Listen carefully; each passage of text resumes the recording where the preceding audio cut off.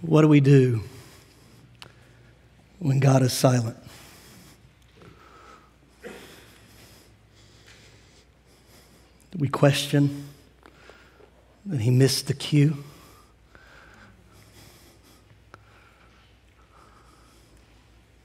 Far too often, it's not God that is ever silent. It's us who have failed to listen.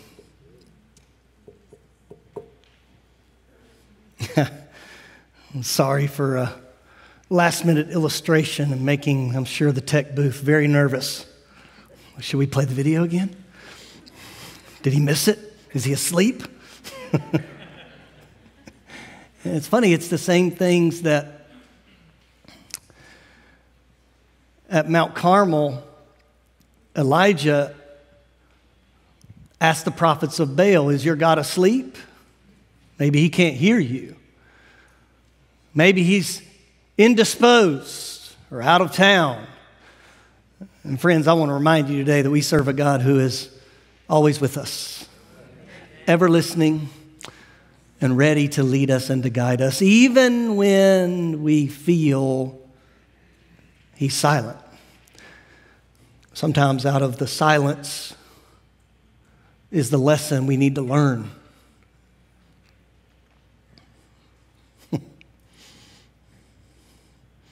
Isaiah chapter 55,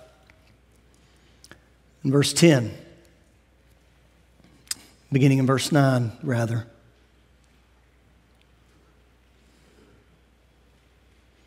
Isaiah chapter 55, my thoughts are nothing like your thoughts, says the Lord, and my ways are far beyond anything you could imagine. For just as the heavens are higher than the earth, so my ways are higher than your ways. My thoughts are higher than your thoughts. The rain and the snow come down from the heavens and stay on the ground to water the earth.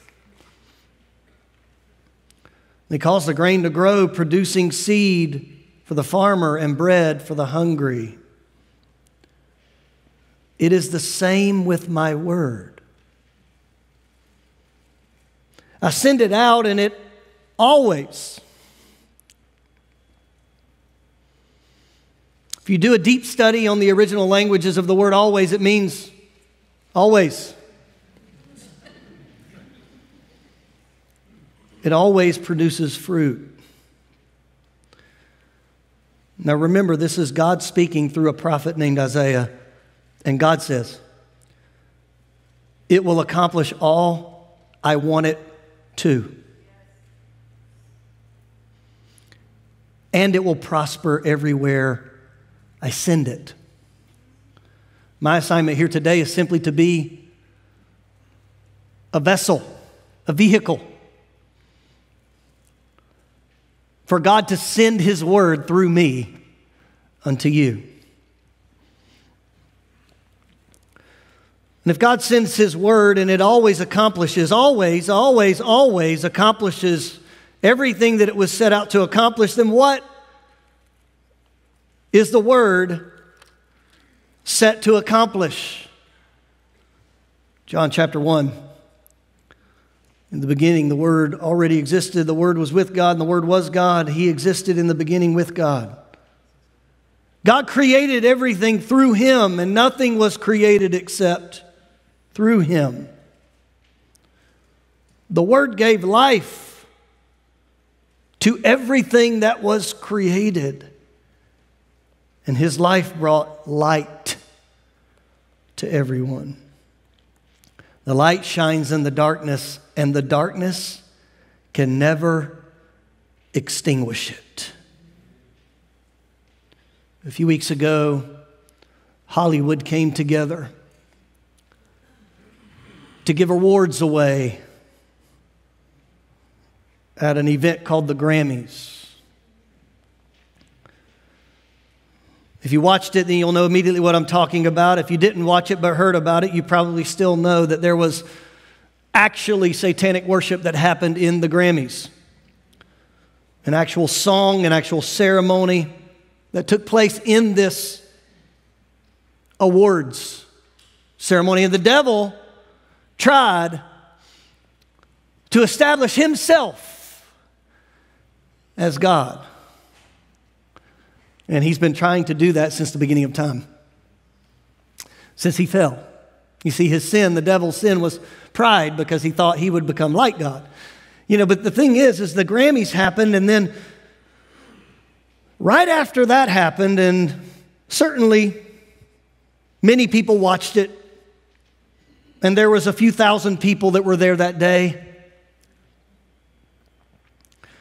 But the very next week, something happened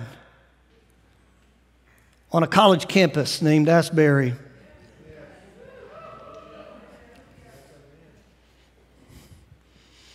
Because the devil wants to show out. And I believe that the Holy Spirit is ever reminding us who's really in charge. Because the very Hollywood, the very music, the very entertainment industry that works so hard, and if you don't think this is true, then you simply have your head in the sand. It works so hard to steal the youth of our nation.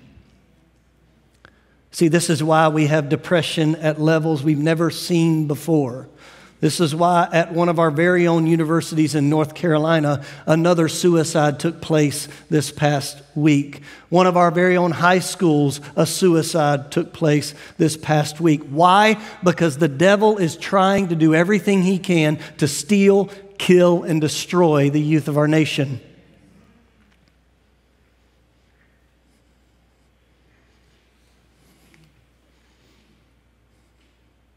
And the Spirit of God is saying that the light has stepped into the darkness and the darkness cannot overcome it. That the Word, who is Jesus Christ, our Lord, is more powerful than anything the enemy tries to do. Friends, there's a spiritual battle going on. And we are on the side of victor. Because what happened in that one university that is still going on, and tens of thousands of people are being changed. What happened in that one university has now spread to many others. And there's a hunger in the land. And when there's a hunger in the land, the Bible says that when those hunger and thirst after righteousness' sake, that they will be what? Satisfied.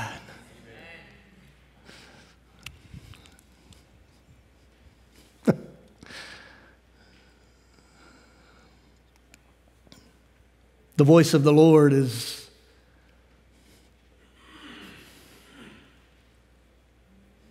everlasting. That the Word will accomplish all that He wants it to. Today I preach a message out of Exodus. It's titled Israel Rises, but it certainly is going to be what I believe less about historical Israel and more about what the Holy Spirit wants to do in your life. You see, the Lord showed me some things looking at this story this time around that I've never seen before, as is His practice. And I can't wait to share it with you. But before I get into that, I'm going to do something a little bit different today. As is typical, or as is our practice, sometimes we have altar calls or we have response times at the end of the sermon, and sometimes even during worship. But I want to give you an opportunity to respond in just a moment to a question. The name Israel is a nation, but before it was a nation, it was a man named Jacob that God changed his name. The word Israel, the name Israel, means struggles with God. All of humanity, because of the original sin in the Garden of Eden, finds themselves in a struggle with God.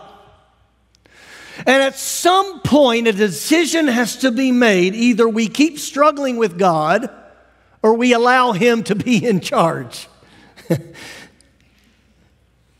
And Israel, in their history, made decisions to allow him to be in charge, but it didn't take long for them to forget God's goodness again and then to follow after idols and sin and struggle with God again. So today I want to give you an opportunity that will change your eternal trajectory. Because in Egypt, where the Israelites were going to learn were delivered, they were in slavery for hundreds of years there. In Egypt, as they left, the Bible tells us that in Exodus chapter 11, verse 38, a rabble of non-Israelites went with them. A rabble of non-Israelites with them. What is a rabble? A rabble is a group of people that are very diverse. Different ethnicities, different races, different statuses in Egypt. There could have been rich and poor and all over the map. But there was a group of people that when Israel left Egypt, they said, we don't want to stay here. We want to go with you. Your God is the true God, and we want to go where he leads. You see, the thing is, the rabble was what we see in the scriptures, the first reach across the aisle, even before Israel became a nation of prominence and blessing, even before they experienced God on Mount Sinai and the structure, even before the worship of the tabernacle was set, even before all of that, God was making room for the Gentiles, the rabble. Most of us, if we were to acknowledge that what the scripture says is we're the rabble. Almost all of us are not Jewish by birth, but God made room for you. So the rabble went with the Israelites, and going a few verses later, we find this awesome thing happening. And God says, if there are foreigners among you who want to celebrate the Lord's Passover, let all their males be circumcised. And what God is saying is, if the rabble wants to worship me, if the rabble wants me to be their God, then they have to also follow the rules of the covenant that I've established. They have to take on the identity of being submitted to him. This is happening in Exodus. This is happening before they even have a king or a nation to speak of. This is happening before they have a promised land. And in Romans chapter 2, the reason that it's important for me and you today is if the rabble could become as a member of the nation of Israel through walking through this mark of the covenant, the circumcision, then what is the response for us today to become followers of the Lord God, to become sons and daughters of the Father, to become people who follow Jesus as our Lord and our King? Romans chapter 2, Paul says, true circumcision is not merely obeying the letter of the law. Friend, you can't be good enough, ever. Rather, it is a change of the heart produced by God's Spirit. So I'm going to pause for just a minute because I believe that the Lord wants to minister to everyone in here today at a common ground. And so what I want to do is invite you. You may be here today and you've never once experienced a relationship with God. This may all be new to you. But let me tell you something. The great thing about salvation, the great thing about following Jesus, the great thing about making God the Lord of your life and submitting to Him, the great thing about all that is twofold. Number one, it's simple enough for you to do in a moment. To acknowledge Him as the Lord and Savior. The Bible says to confess Him with your mouth, to believe on Him with your heart, and you'll be saved. The second thing is, and this is also a good thing, is you can't ever understand it. That's why it requires faith. Faith. Everybody in here sitting in a chair. When you plopped down in that nice cushiony chair, you had faith that it wouldn't drop you. Amen? Man, you have faith in chairs. Your faith is immense in the chairs that you sit in throughout the day. I wonder if just a measure of your faith could be applied right now to the Creator of it all. To say that I don't need to understand it, but I want to believe and I want to accept. So would you bow your heads for just a moment? I'm going to do this in the middle of the sermon because the rest of what I'm sharing with you, I really want it to resonate. And the Bible tells me that the Holy Spirit teaches us.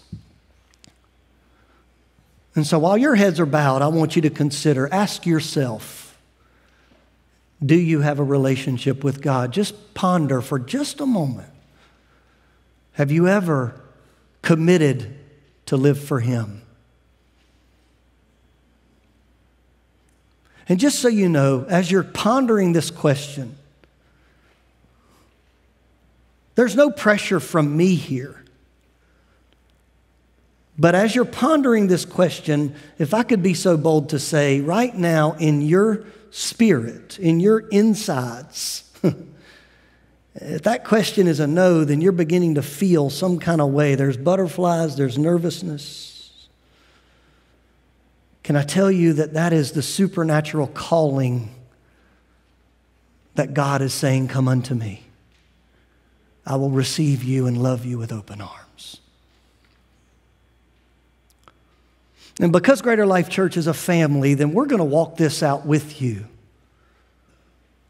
At the end of our service, I'm going to want you to be able to fill out that card in the front of that chair right in front of you. I want you to write down that you gave your heart to Christ today so we can follow up with you. But I believe it's appropriate now that we all pray this prayer together as a family. And if your decision today is to follow Christ and you're saying, man, I've never done this before. I thought this stuff happened at the end of service. I was going to be able to get up and slide out when all this started happening. Then guess what? God had other plans. And so let's pray together. And friend, if you're going to make a decision to follow Christ, then all you have to do is believe it with all of your heart. Church, just pray with me. Just follow along with me here. Heavenly Father, I acknowledge I'm a sinner. I've made mistakes, and I'm sorry. Today I choose to believe upon you, Lord Jesus. To believe that you can save me.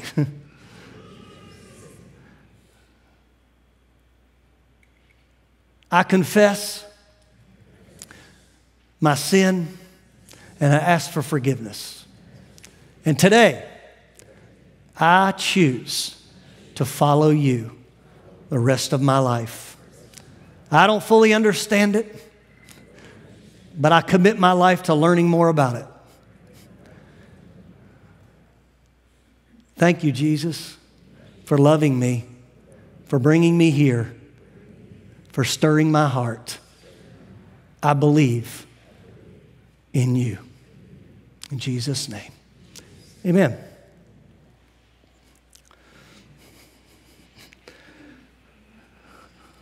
I think that was really cool, and I'll tell you why, because I believe that there were some of you that made that decision just now for the first time. And I can't wait to hear the testimonies that follow.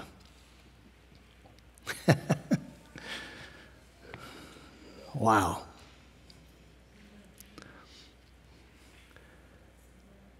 Now that you're a part of the family of God, let me tell you a story. It's a story in Exodus chapter 13. I'm going to begin today in verse 17. When Pharaoh finally let the people go, God did not lead them along the main road that runs through Philistine territory, even though that was the shortest route for the promised land. God said if the people are faced with a battle, they might change their minds and return to Egypt. So God led them in a roundabout way through the wilderness towards the Red Sea. Thus the Israelites left Egypt like an army ready for battle. As we've discovered in this series that Israel was in slavery to Egypt for hundreds of years, God sent some different plagues to Pharaoh upon Egypt, where Pharaoh finally gave in and said, okay, you can go. And God had a land that he had promised them that he was bringing them to. But here's what's important here for us to learn, is that God didn't take them straight to it on the main road. He took them on a roundabout way. Now, I know I've been around this area for all my life, but more specifically in about the past 10 years. I remember down the road when we were meeting in the storefront just down here next to Food Lion. I remember signing a lease on that storefront. And then when we signed the lease on that storefront, we learned that they were putting the roundabout in. You guys remember when the roundabout was new? And I remember thinking, this is an attack of the enemy. People can't turn left to come into the church anymore. And then I remember the experiences of people that don't know how roundabouts work because we're not British. But it did not take long for us to learn how a roundabouts work. And I can tell you, because I remember how that intersection used to be, that I, for one, am thankful for the roundabout. Because when I can't turn left, I just go to the roundabout. But it is a longer journey. It is a roundabout way. It has been proven to be safer. It has been studied. That's why they put it there. There's less accidents at the roundabout. Now, God is bringing Israel to the promised land, and while they left Egypt like an army, say like an army. Now, I want you to understand that even though it was like an army, doesn't mean that they were an army. 2 million of them. 2 million. I know that in Matthews, I think there's a couple 100,000 people, and I know that in Mid-Hill, it's like 40 or 50,000. I'm not sure what the numbers are today, but they've changed over the years. But I know 2 million people is a bunch of people. It's probably about the same amount of people that are at Costco on a Sunday afternoon. We can all relate to that.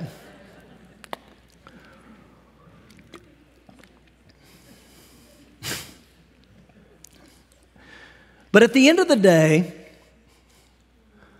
only God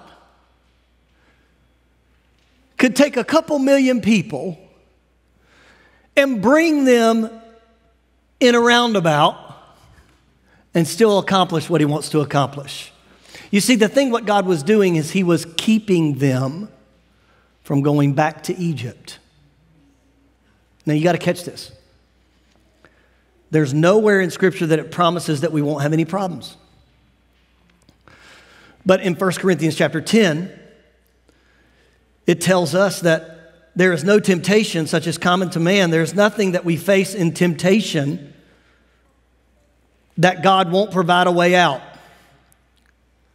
So when we're tempted, that when we face things, when we're tempted, God always provides a way out. Sometimes we fooled ourselves to say that we can't break that addiction. We can't apologize to our spouse. We can't raise that ornery kid who's probably about 13 or 14 years old. We just can't do it. Yet, God is wanting us to be reminded that if He did it for Israel, a couple of million strong, He can take care of you too. But there are times where it feels like, God, isn't it a more direct route for me just to go from point A to point B? But what happens is, at point A and a half, there's an attack coming that we're not ready to handle. So He knows how to keep you not only on the right path, but how to keep you from turning back to your captivity. See, that's what Egypt is. Bondage. And they began to feel, we're going to see over these next few weeks, they were constantly saying, man, at least in Egypt we were this, we were that, we had this, we had that. Guys, they were foolish enough to believe that in bondage it was better. And I'm telling you, that's a lie from the pit of hell today. That it's better in bondage than it is to be free with the Lord. We keep going on in verse 20 now. The Israelites left Succoth and camped at Etham in the edge of the wilderness. The Lord went ahead of them, and He guided them during the day with a pillar of cloud and provided light at night with a pillar of fire. This allowed them to travel by day or by night, and the Lord did not remove, say did not remove, the pillar of cloud or the pillar of fire from its place in front of the people. John 16:13, Jesus says that the Holy Spirit will guide you in truth.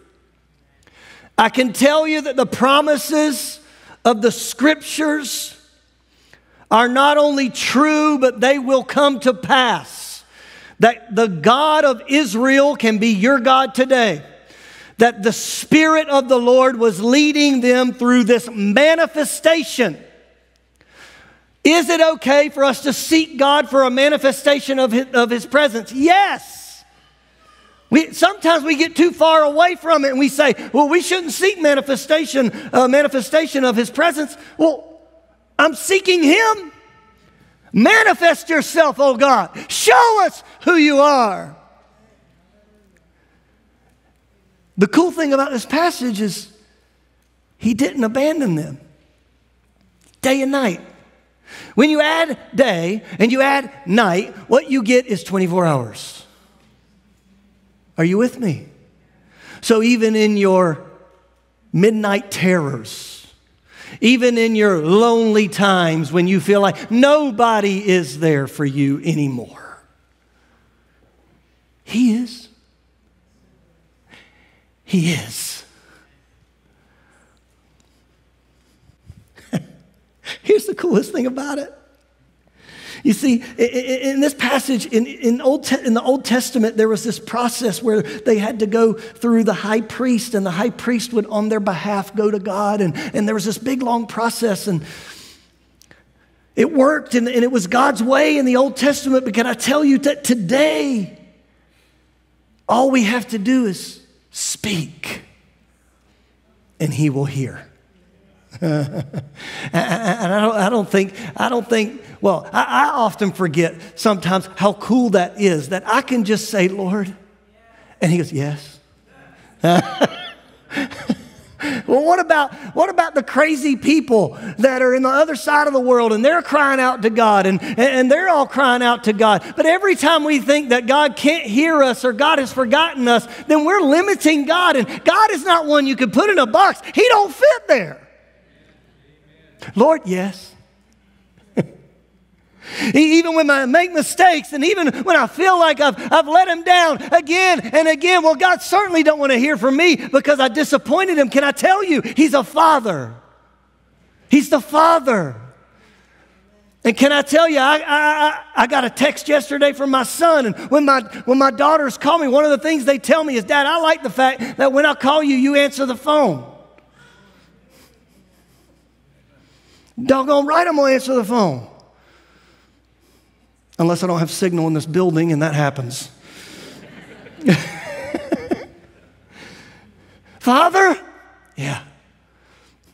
I know I let you down. Yeah, I know. It's me again.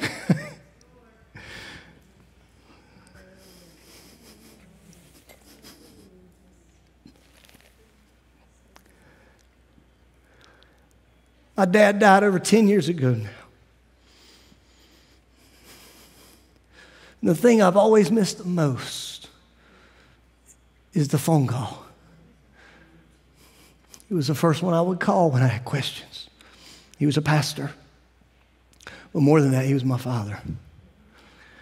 But can I tell you that God's healed me, and now I call him Heavenly Father. Can I tell you there's always a signal? I'm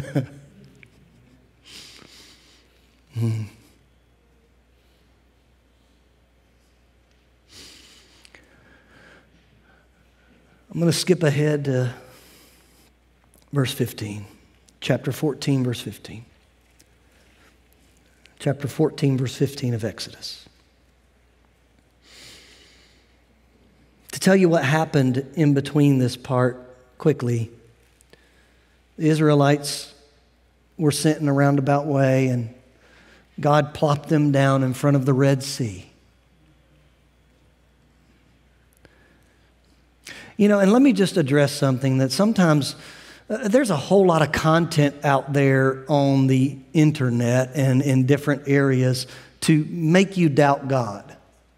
And one of the things that I think the History Channel, Discovery Channel, somebody talked about how the Red Sea wasn't the Red Sea, it was the Reed Sea. And the Reed Sea was only about 6 inches of water. And they've been this whole presentation about how the scriptures, that Israel could just walk across it. There's no big deal.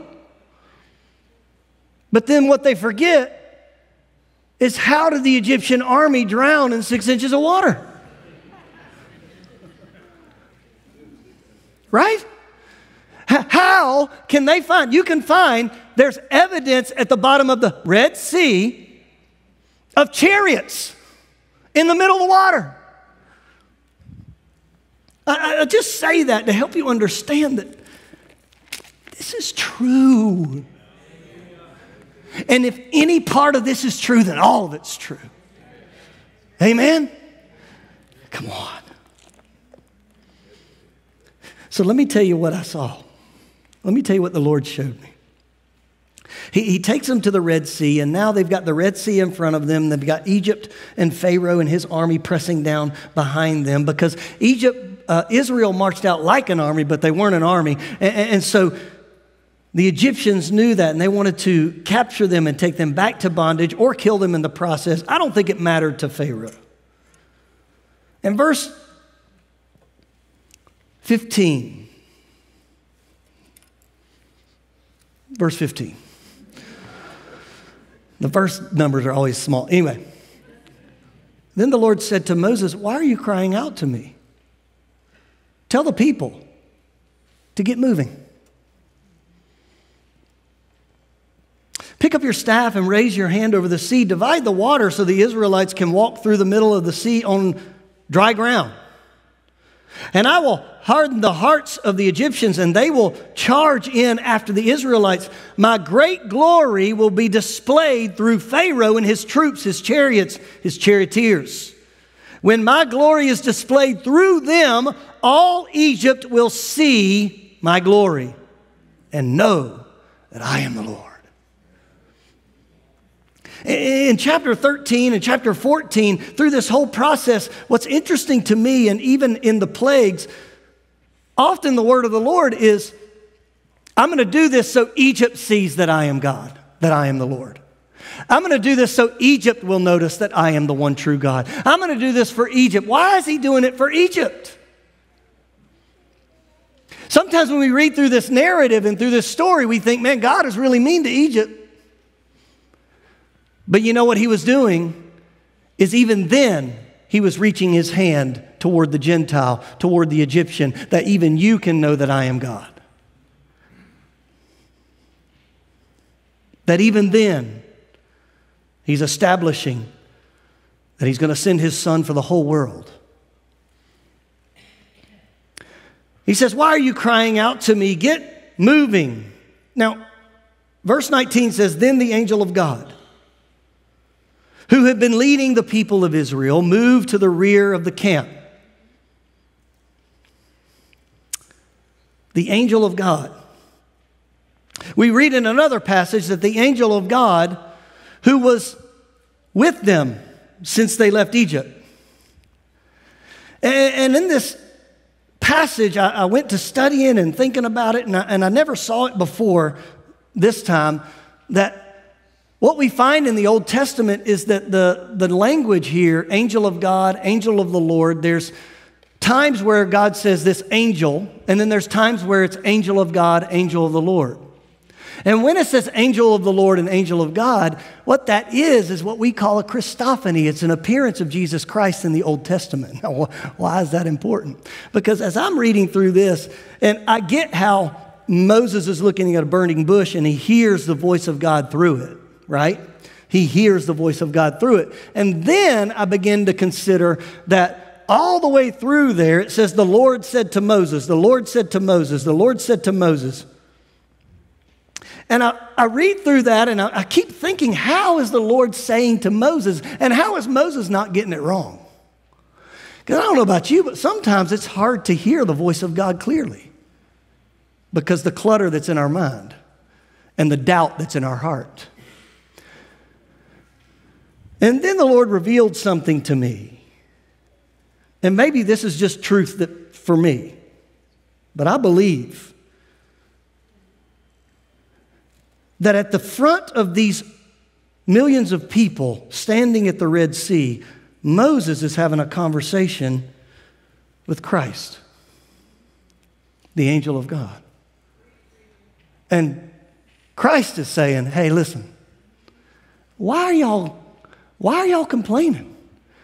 Get up, get moving, take that staff that I gave you already. Remember the burning bush? I gave you that staff and I showed you how to use it. Take that staff, part the sea, and let's get moving on with the plan. He's having a conversation with God. And then the angel of God moves from the front to the back. Moses, you got it up here. Go ahead and take care of these things. I'm going to go back here and make sure these Egyptians know you will not cross this line. I love it. And we see the angel of God and we see the pillar of cloud, which is a manifestation. And we see later that there's a cloud on Mount Sinai, and we see a cloud that is bringing rain that Elijah sees in the distance. We see these manifestations of God, but here we see Jesus, the angel of God, and then we see the manifestation of the presence of God. And then the third thing we see in this story that I never saw before was the Holy Spirit.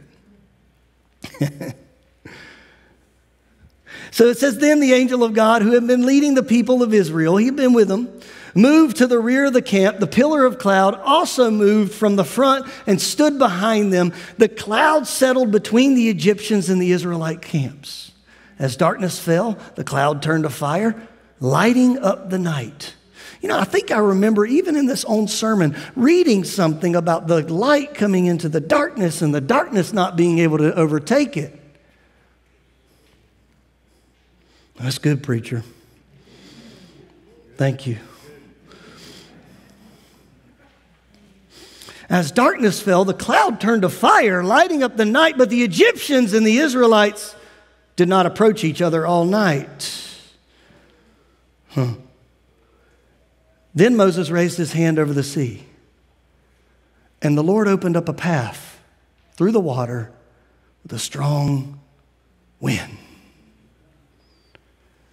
Wind.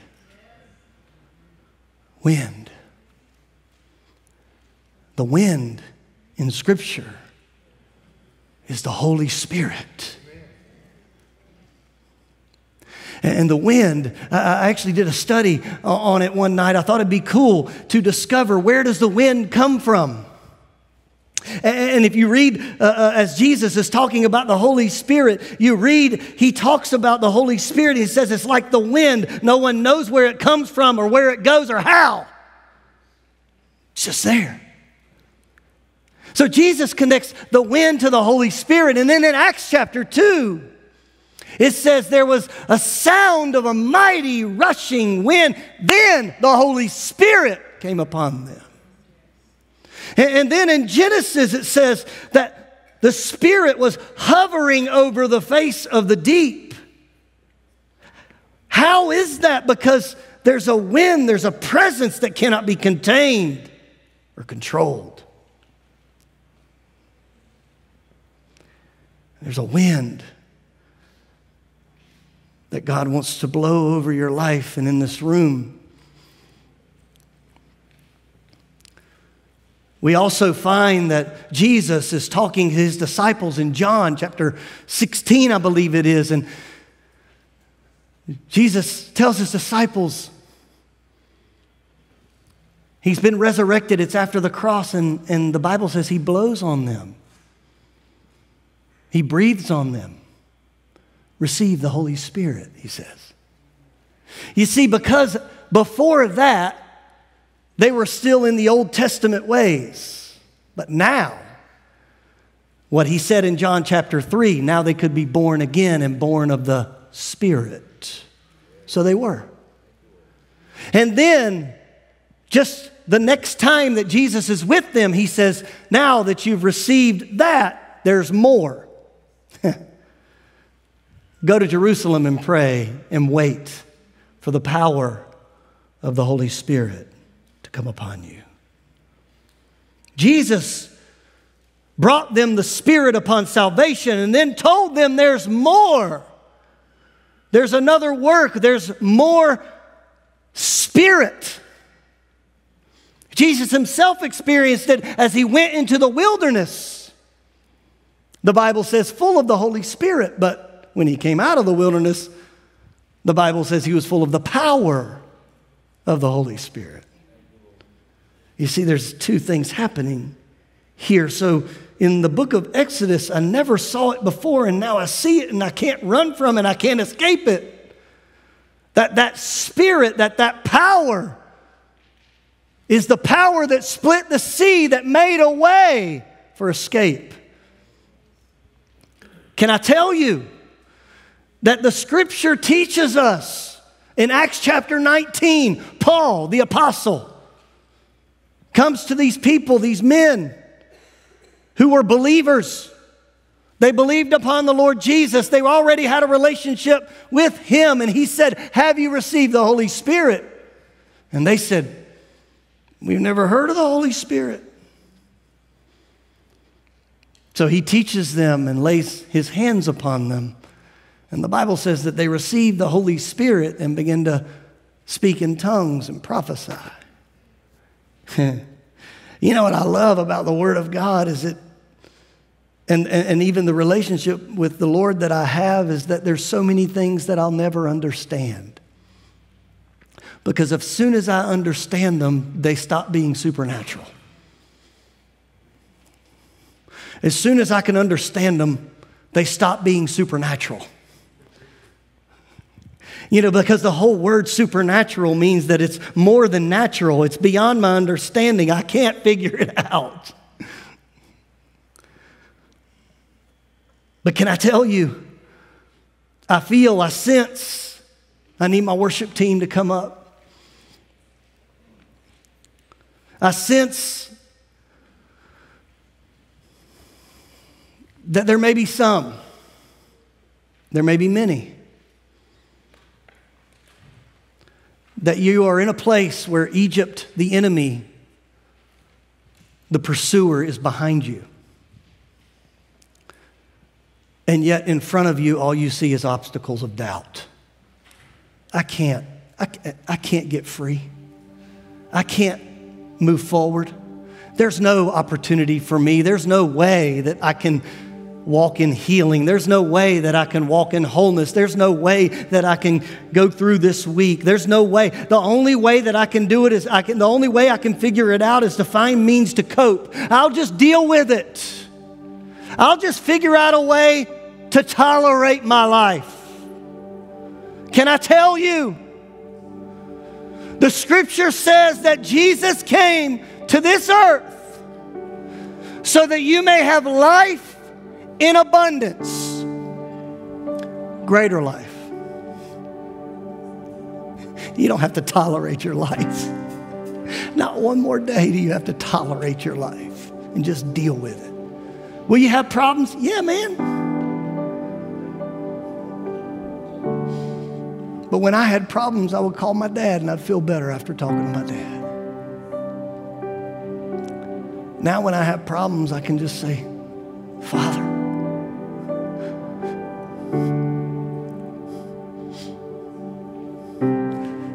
Father, help me. I don't know what to do. And whatever obstacle it is, it pales in comparison to His power. And whatever gap you find in your heart and in your life, I serve a God that wants to fill you with His goodness and His joy and His peace. That even in the middle of problems, think about this. The Holy Spirit made a way through the Red Sea. But it was Israel who had to walk through to get to the other side. Pastor, I've seen God do great things in my life, but there's still walls of water on each side. I don't know. I don't understand how that's happening. I don't understand how it's up there like that. It doesn't matter. That's where faith takes over. Amen? So I want to invite you. Prayer team's going to come. We're going to sing one song and then we're going to go home. I want to invite you. If you're here today and you've never received what I'm describing as the baptism of the Holy Spirit or an infilling of the Holy Spirit, if you're here like, I don't know, I'm not sure, chances are you have not received that. You haven't walked in that yet. If you need healing in your mind and in your body, if you need peace in a situation that you can't overcome, if you're here today and you've got depression all over you, then come and get free. Come and get free. If you'd like to come and pray with someone, you prayed that prayer halfway through the sermon and you want to receive and pray with someone about that salvation experience, come up here. Listen, I'm not naive about this. Trust me. But I'm telling you, this past week, I did 2 visits for prayer for healing, one in the hospital and one in the home. And in both instances, I went in to pray for God to heal of cancer, and I walked out praying for that person to be filled with the baptism of the Holy Spirit, and they did. And in both instances, one in particular, I'm getting texts. I don't know what happened when you prayed for me, but I am not the same. I don't know what happened. I can't stop praying. I can't stop living in victory. I don't know what happened, but something changed in me. Telling you, leave your doubts out the door. Receive all that God has for you, Lord, in the name of Jesus. These precious people in this room today, would you please touch us in a very special way? You deserve all the time that we can give you, but for the next few minutes, please remove any doubt and do something amazing in this house. In Jesus' name, amen. Come and pray right now. In your promises, my confidence is your faithfulness, and I will rest. In your promises, my confidence is your faithfulness, and I will rest. In your promises, my confidence is your faithfulness, and I will rest in your promises.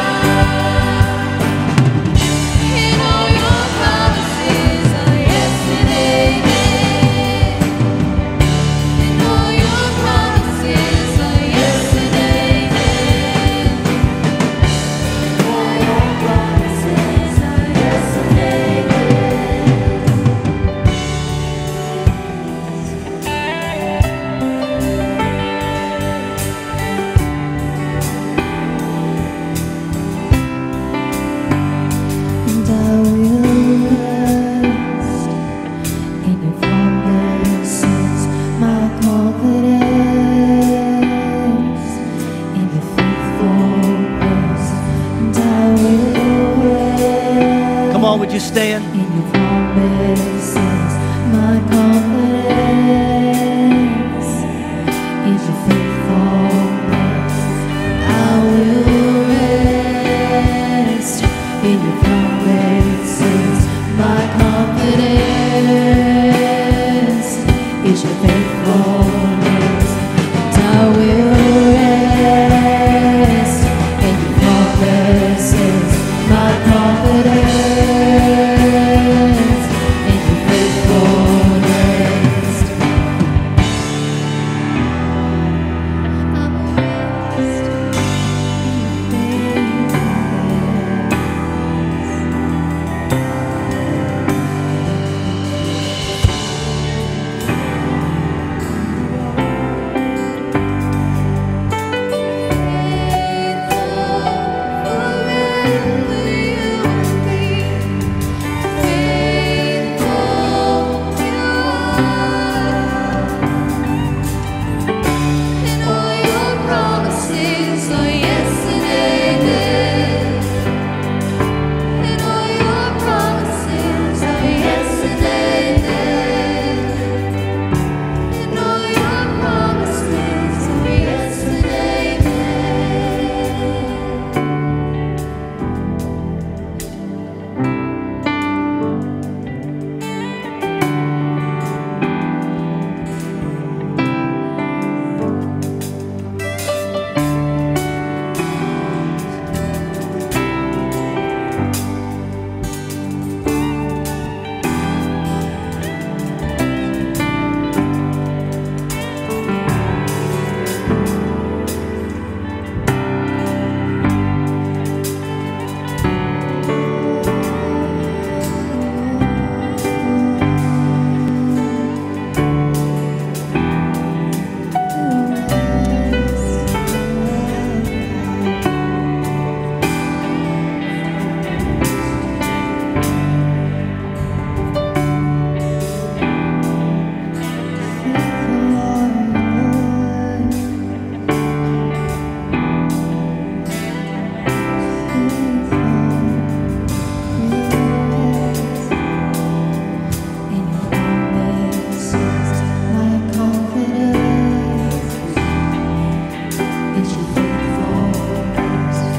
I will rest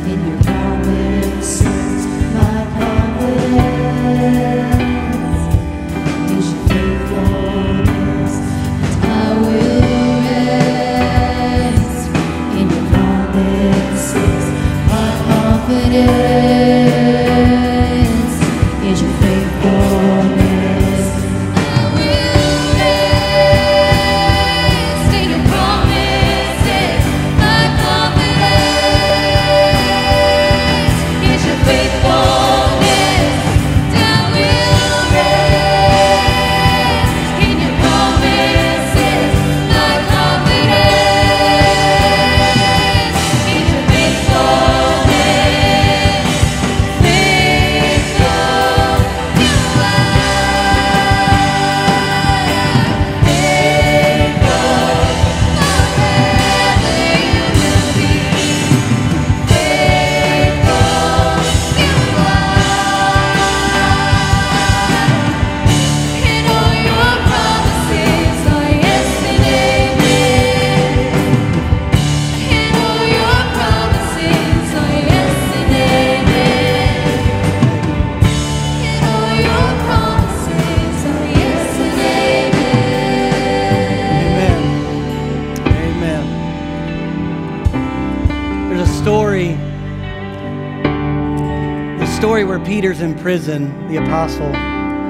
and he's in captivity, and it looked like he was going to be killed, martyred. And the church was praying for a miracle, and an angel came and woke him up and walked him out of prison. And the Bible says that he thought he was seeing a vision. He didn't realize it was really happening until the angel disappeared and he's out of prison completely free. So I want to just leave this with you because I believe this is what the Lord wants to end with today.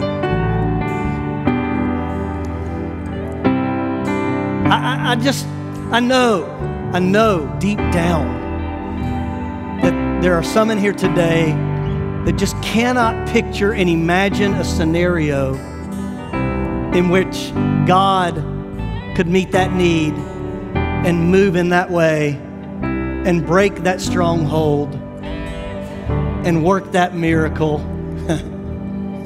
And what I want you to know is, like Peter thought he was just dreaming, but it was really happening. That I want you to know that not only can God, but I believe that in this moment, as I close us in prayer, that He'll remove any doubt that you have that it ain't really happening. That God's going to keep His promise and He's going to work and move in your life. Somebody in here today has been praying for that spouse at home. God, when are they going to get it? When are they going to get it? And your doubt is because of the delay. Yeah, come on. Your doubt is because it didn't happen yet. So if it didn't happen yet, then it may not happen. That's the roundabout. That's the roundabout. Because God's going to do it. And in the process, not only will you give Him praise, but you remember how I was saying God was working these miracles so even all of Egypt would know that He is God? Not only will you give Him praise, but there's going to be a whole lot of others that's going to see it as well. So keep praying, keep believing. And you may be thinking and picturing it in your mind and like, this can't be real. Oh yeah. Oh yeah. God is a real God who works real miracles in real time. Amen. So Lord, I pray in the name of Jesus, I come against the enemy of faith, which is doubt. And I pray that faith would rise in our hearts. That, Lord, these things that we prayed for, believed for, that we would see them happen in the name of Jesus. And Lord, as we close our service today, I ask you, God, to give us a spirit of thanksgiving and of praise. That we will praise you as if it has already happened. In Jesus' name, amen. Can you praise Him for the miracle that's coming?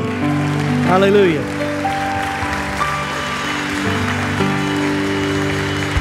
Amen. I've got a couple of announcements before you go real quick. Grace is here behind me. She is starting a young marrieds class that will be meeting during our 9 a.m. service in a classroom, and also meeting on Wednesday evenings. So if you're here today, you're young married, if you think, I don't know if I'm young married, just ask yourself the question, are you old married or young married? You know, just figure that one out. Grace, based on Grace's reaction, you may be able to figure that out. Anyway, young marrieds class starting Sunday and Wednesday. It's the same class offered 2 times.